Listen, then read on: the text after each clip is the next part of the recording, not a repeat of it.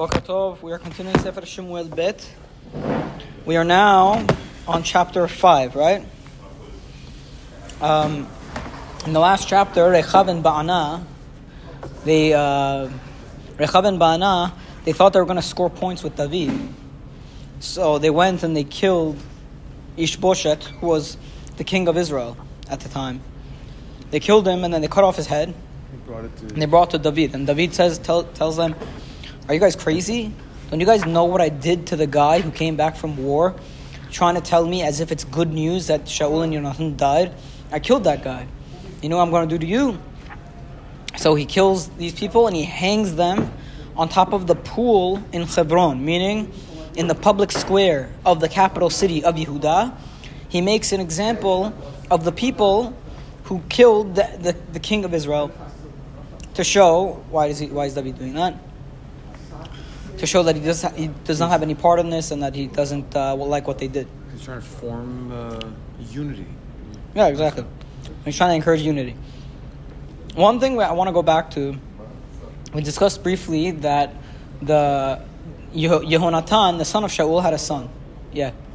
Maybe he might also be doing this to sort of secure his rule in the event that maybe someone else comes down along the line and say, "Hey, don't get the idea that just because that happened to the previous king, that you can just switch your loyalties like that." Meaning if they're so easy to turn their back on the previous king, that's a sign that maybe they're not going to be so loyal to him in the future. I see what you're saying. It's hard to see that that's what David is doing. It's hard to pinpoint. Because we're in the middle of a program of David trying to consolidate his kingdom. And this fits squarely within that theme of David consolidating his kingdom and winning over the favor of Israel. And one of the things that's clear is that he's not doing it by killing the king of Israel and dominating them. He's trying to do it through winning them over and creating achdut in Israel, which is one of David's greatest achievements, is that he's unifying Israel without the typical intrigue of empires and backstabbing and all of that. He doesn't do any of that stuff. He wants to just win them over because he deserves it and because he's an honorable guy and because he's going to lead them out to war and he's going to fight their battles and everything. Okay? So, I want to go back quickly.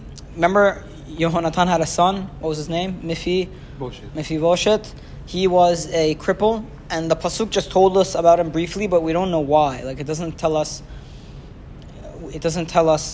like, okay, so what? Rechav and Ba'ana, they went and they killed Ishbosheth, who was his uncle. And then we just heard about this Mephibosheth guy. We didn't really make much of him at the end. Mm-hmm. So I read an interesting perush that if you look in Divrei Hayamim, and we already said there's one perush that is trying to tell you that the only guy left of Shaul's family was a cripple. So there's really nobody to make king. If Ishbosheth were to die, that means their line is over. Right? That was the perush we brought. There's another perush I read in this Anon Bazak book, and he actually quotes Divrei Yamim as saying that Mephibosheth actually had children, and his family became very large. So the other way of interpreting the whole reason it's even bringing up Mephibosheth is to tell us that despite the fact that Rechav and Ba'ana killed Ishbosheth, don't think Shaul's family got destroyed. They did continue. There was one leftover branch that was able to reproduce, even though he was crippled, and they were able to reproduce, and they survived as a family. You know, it's kind of like whenever what we studied in the book of Shofetim, when Avimelech, the son of Gidon, killed all the other kids, but then there was one kid who was able to get away, right? Mm-hmm. And he was able to continue the line of Gidon, let's say. So it's like a theme in Tanakh that sometimes whenever an entire family is eradicated, there may be one person left over, and that was in this case Mephibosheth, who ended up having children, and the family of Shaul did not completely die out, and maybe that's what the Tanakh is trying to tell us. Okay, Pasuk, chapter 5. Vayavo kol shiftei Yisrael el David, all the tribes of Israel came to David Chabrona. Vayemeru lemor hinenu atzmecha u'sarecha anachnu, and they said to him, "Behold, we are your flesh and your kin. Gam etmol, gam shilshom, biyot Shaul melech aleinu." Also yesterday, also 2 days ago, biyot Shaul melech aleinu, when Shaul was king over us. Ata ha'ita hamotzi ve'hamevi et Israel. You were the one who would bring out and to bring in Israel. You were the general who took us out to war. Vayomer Adonai lecha, and God also told you, Ata tir'aya et ammi, you are going to lead my nation, et Israel, ve'ata tiyeh lenagid al Israel, and you will be the leader of Israel.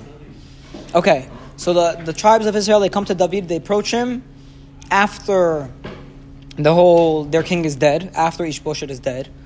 And now, what do they say to David? They say, we are ready for you, right? It's time for you to become our king. Now, they give how many reasons, or how many reasons do they give for why they're coming and approaching David at this point? Why are they approaching David to be king? They give him 3 reasons. The first one is, Atzmecha uvsarecha anachnu.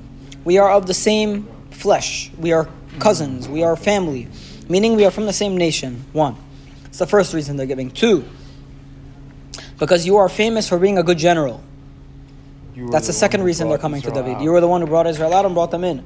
And number 3, what's the third reason they give as to why they're making him king? Because Hashem said that you're supposed to be king. So they're saying essentially that we know that Shemuel already made you king, and now we are confirming, right? How do they know? That's an interesting thing. This is why I brought it up. So of the 3 reasons, one of them, the first one's simple. Okay, you're of our flesh, fine. We're in the same nation. 2, you went out to war for us, and you're our general. The third one is that Shemuel made you the king. So how did they know that Shemuel had made him the king? No one else knew. It must have been public knowledge, because also Avner. Remember, whenever Avner went and he told, he came to David. And he said, it became public knowledge a while ago. It became public knowledge at some point. We have to look back at Shemuel Aleph to see when it happened. I'm not exactly sure, but for some reason, it's definitely public knowledge, because even Avner, he even told whenever he got upset at Ishbosheth, he even said, he's like, David HaMelech was the one who God anointed as king. I'm going to make him the king.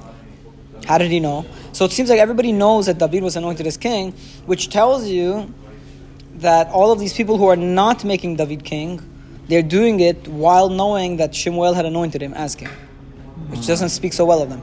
However, now they're coming and they're coming forward. So all the tribes of Israel, they come to David and they say, we want you to be our king. And that's it. David is won. This is David's success, because this is everything David wanted. He already had Yehuda. He was already being king in Hebron. He had the southern tribes, and now he's getting the northern tribes that are coming to him, and they're making him the king. It's exactly what he wanted. And he was 30 years when he became king, and he was king for 40 years. In Hebron, he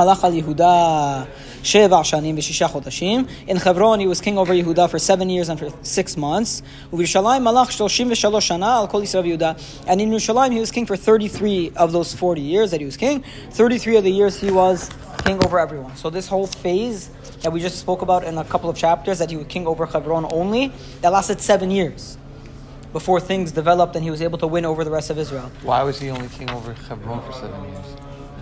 Hebron is the capital of Yehuda.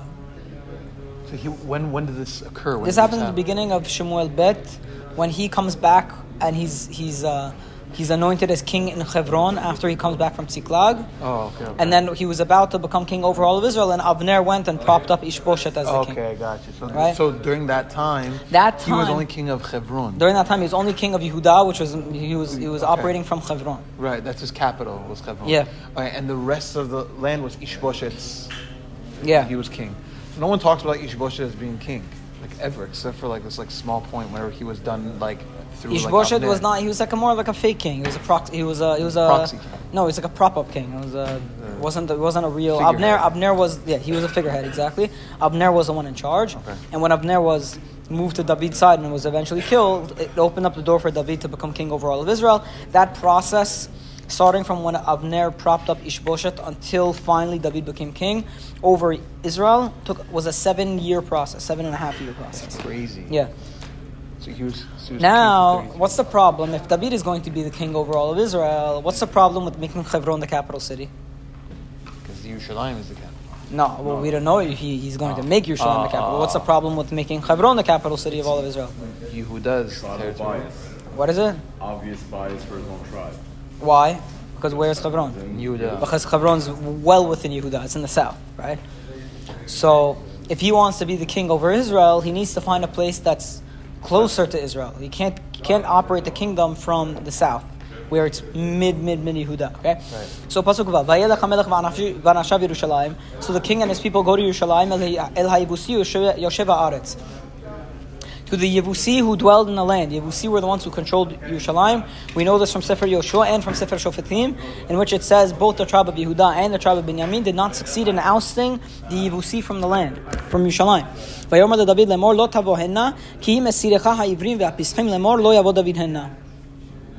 And they said to David, the Yevusi people said to David, don't come here. You have no right coming here, because if you come here, even the blind people and the lame people will be able to get you out, according to what we are saying, that you can't come forward.